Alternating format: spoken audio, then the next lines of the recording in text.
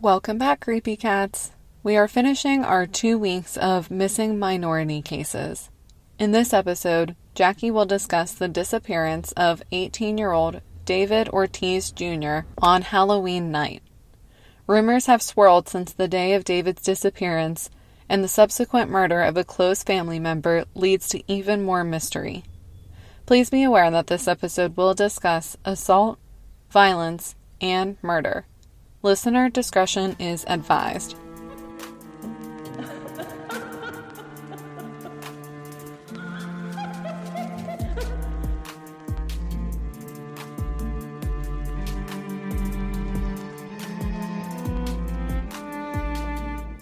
Welcome back, everybody. We are here with another episode of Ooh, That's Creepy podcast, and today we are finishing up our Missing Minorities theme, telling one more little story about a missing minority in America. Are you going to tell about multiple or just one? Just one this time. And my heart was just, called to tell the story. I don't know why. Maybe because the parents are just so, the type that plead with the media a lot. And I just had never really heard of the story, so I'm like, Oh, and then when it's makes me sad. Yeah, when you see families who are so upset, and then you look and there's maybe 2 articles on it, that breaks my heart so much, because I imagine being them and seeing other cases be huge when you look it up and have, 2 people talking about your family member, so... Yeah, and I'm not sure, it said in the articles I read that, the parents told Dateline. I'm not sure if there was a Dateline episode on this, or just an article, but it's, kind of a shorter story, so I don't know if they'd have enough information for it to be a full episode, but... Well, I swear to God, I've seen every single episode of Dateline ever, so if this sounds familiar, I will tell you. Okay, well, we can just get right into it. Okay, wait, I have a question for the audience. Who's your favorite Dateline reporter? Yeah, tell us. Who's yours? Keith Morrison, tied with Miss Andrea. That's her name, right? Yeah, I do love Andrea, too. I love Keith Morrison, though. He just... his voice is perfect, and he just gets sassy with them. It's great. Yeah, he has that true crime voice. He reminds me of whoever used to do the voice for Forensic Files, where you just hear it, and you know shit's about to go down. Yeah, he has a great journalism, newscasting type voice. We love it. Keith, are you listening? Andrea? Hello, hit us up. We love you guys. Okay, so today we're going to be talking about David Ortiz Jr., That name does sound familiar. Does it? Yeah, it sounds familiar, but then again, David Ortiz is not... It's not the most uncommon sounding name. Yeah. So who knows? But this happened in the state of New Mexico. And David Ortiz Jr. was 18 in 2010 when he left his parents' house on Halloween around 5 p.m., and his cousin worked at this little, store called Snappy Mart. I know, I like the name. And he said that David had stopped in around 9 p.m. to buy a pack of cigarettes. And David had plans to meet with friends later for Halloween. However, he never showed up. And that was literally the last time anybody ever saw David was at the Snappy Mart. So he just, didn't show up to this Halloween thing with his friends. This might be meaningless, but what was he doing between 5 when he left his parents' house and 9 when he was at the Snappy Mart? That's a really good question. I'm not sure if people know that much. Could be meaningless because you never know with these cases, but at the same time, he could have been with someone who he intended to meet back up with. You never know. Yeah, that's for sure. Who knows what was going on during that time. But regardless, he had plans, so it doesn't seem like the type of thing where they would just take off or leave or go missing on their own accord, you know? Mm-hmm.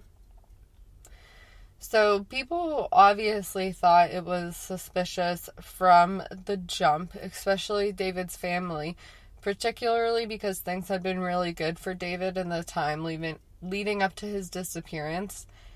And only days before, David was actually granted visitation rights to his 1-year-old son, Joshua, after he had been in a year-long custody battle with the son's mother. Yeah, it doesn't sound like he went missing on his own accord after getting what you wanted out of a 1-year custody battle. Yeah, that's like, it's not cheap, it's not easy, it's tough, it's stressful. It seems like after all that, it's odd that you would then go missing. Right. But. And also, if he just won that case or got the custody that he was asking for, you would think that just disappearing and not giving anyone a warning would take that custody away because you're kind of being a little irresponsible for your family. So that just seems so odd. Exactly. And it was only the day before David went missing that he and his son had their first visit together. And David had been doing a lot of studying recently, and he was just around the corner from earning his GED. And his mom had actually been studying to earn her GED as well at the same time. Aww. I know, super cute. Aww. And his mom, Elizabeth Ortiz, did go on to get her GED, and she said that she did do it for David because they were supposed to do it together. Just take a little piece of my heart each sorry. episode. Why don't you? Yep, I'm sorry. I know these are, like, so sad. It's just, there's no other way to put it. And his family certainly thinks that he was murdered or met with foul play just because things were going so good for him. And he had just had that meeting, that visitation with his son literally the day before he went missing. It's always so sad in these cases when people go missing just as things in their life are on the up and up. Exactly. And David's mother said that David was really happy to have his son Joshua back in his life and that he was really happy to be a father and that he was a really good father even though he was only 18. He wasn't excited or happy to have a child or was running away from being a dad. He was really happy about it. Do we know about his baby mama? What was her deal? Did they have a good relationship? I do not think they had a good relationship, at all, especially if they're in a custody battle. But I really don't know a whole lot about her. There's just not a lot about her included in news articles and stuff. It just talks about how I definitely don't think they were on good terms by any means. I don't want to point fingers, but it does make you wonder if they had a bad enough relationship where she didn't want her son at all to see David, Oh, for sure. That's definitely where my mind goes, is what's up with that. That seems super coincidental. Yeah, I didn't want to say just flat out, she had something to do with it, but seems weird, yeah. And after the family kind of exhausted their own resources and their own efforts looking for David, they did report him missing on November 3rd to the Silver City Police Department. And the family said that since it is a small town, that rumors about David's disappearance kind of just started, from the time he went missing up until the present. As always. Yep. They heard stories that someone had beaten David to death and thrown him in the trunk of a car and then dumped him in a landfill. Jesus. I don't know how someone comes up with that. I hate when people just make up the craziest shit. Where are you getting that from? I know. And just a month after David disappeared in November of 2010, police did execute a search warrant for a home in the 700 block of Mountain View Road. So I'm assuming that's in Silver City. And they searched the residence and the property, but nothing was found. And I don't think they said, really why they're searching any of these places, but they have searched multiple places. In April 2011, they also searched the Southwest Solid Waste Authority, but they didn't find anything there either. They also received another tip in 2012 that led them to a different Silver City residence, which I believe they searched and didn't find anything. And again, in June of 2012, they were led to another home where they executed another search warrant and brought a cadaver dog this time, but there was still no trace of David, and the cadaver dog really didn't help much because they did not find anything. Damn. And how tragic for the family 4 different times to either get your hopes up or prepare for the worst, and every time it's nothing. Yeah, and it is good to know that police are following up with this case, unlike, a lot of others. It does seem like they're trying to exhaust these leads and they're sending people out to do these searches, so it's not like some of the other stories you told where the police aren't really doing a whole lot. It seems like they are doing their best. Which is great. And even crazier, the fact that they're not finding anything that short in a small town. Exactly. And it's like tips. It's always, I feel like it is kind of weird when tips are coming in, because that means that there's enough drama involved that people are talking about it. Yeah. But who knows? Even in 2020, another search warrant was executed at the home of a person police said was considered a person of interest. But again, nothing was found there either. I wish I knew what police had in each of these searches, if it was just an anonymous tip, or I feel like if it's a person of interest, you have to have some fact. That's how I feel too, so I wish I would know, but I guess it's one of those things, if it's like proves to be true, they want the killer to reveal it and don't want it to come from the public, which I get, but still. Yeah. We need to know. The true crime kitties want to know. That's been the theme of this week. Like, police, what do you know? Yeah, literally, tell us. Just tell us. Tell us what you have. We will hack your computer. Just kidding. I'm just waiting for a police car right now to pull up. Like, we heard that. We're totally kidding. We would never do that. We just really want to know. I don't even have the skills to hack anything. No, I know I'm horrible with computers. I can barely get into my own computer. Right? I can barely change my password successfully. But since this is kind of years ongoing, since David did disappear in 2010, the case has changed hands of the police multiple times and kind of been handed over to different police officers and, get fresh eyes on it a couple times type thing. Mm-hmm.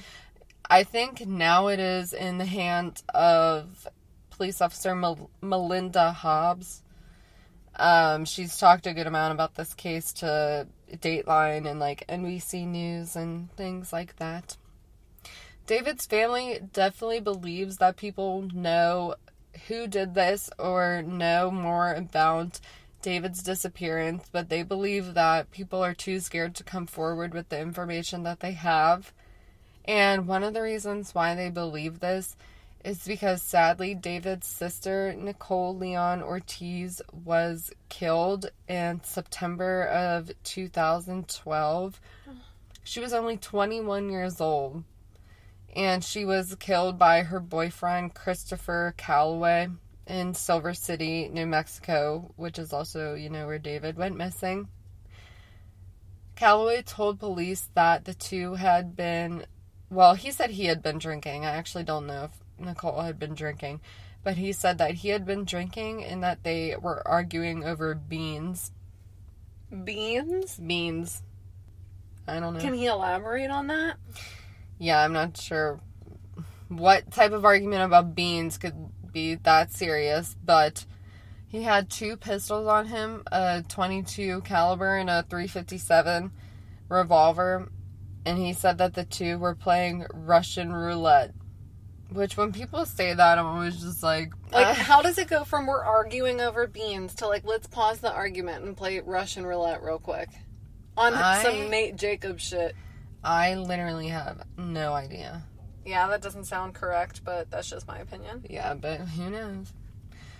But he said that he had unloaded the .357 except for 1 bullet, and he put the gun to his head and pulled the trigger twice.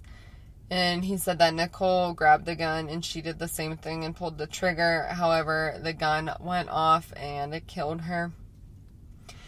In November 2014, Calloway appeared before the 6th Judicial Court and agreed to plead no contest to charges of, it says child abuse, but I really don't understand what that's for. I mean, I know Nicole had a child, so I'm not sure if the child was there and saw, but He pled guilty to no contest to charges of child abuse and neglectful use of a deadly weapon in exchange for the state dropping the murder charges. I'm not sure what exactly his sentence was, but regardless, he did plead to that. That whole story just doesn't sit right with me. It doesn't make sense. I don't understand the charges, and it's probably just because we don't have the information handy to understand it. But I'm just not understanding. We were arguing, and then we just decided to play Russian roulette. Like, that doesn't add up. I totally agree. And David's family thinks that Nicole was killed because she found out that Calloway knew something or was involved somehow in David's death, and so he killed her. That's what David's parents think. Oh my god. Yeah, so sadly they do believe that their daughter's death could be related to their son's disappearance. Like, how sad is that? I couldn't even imagine trying to look for your child and then having to mourn another child. I know. Like, I really, really could not even imagine. That's so horrible. It is really sad. And David's mother believes that there's a lot of corruption in the small town, so she does think that it could be possible that people could be covering things up or something like that. And rumors just continue to persist even after Nicole's death, including in 2017 when an inmate drew a map for authorities with an X to mark where they would find David's remains. However, authorities did not find remains at the site, and they only found animal bones. So, sadly, that was fruitless as well. Ugh.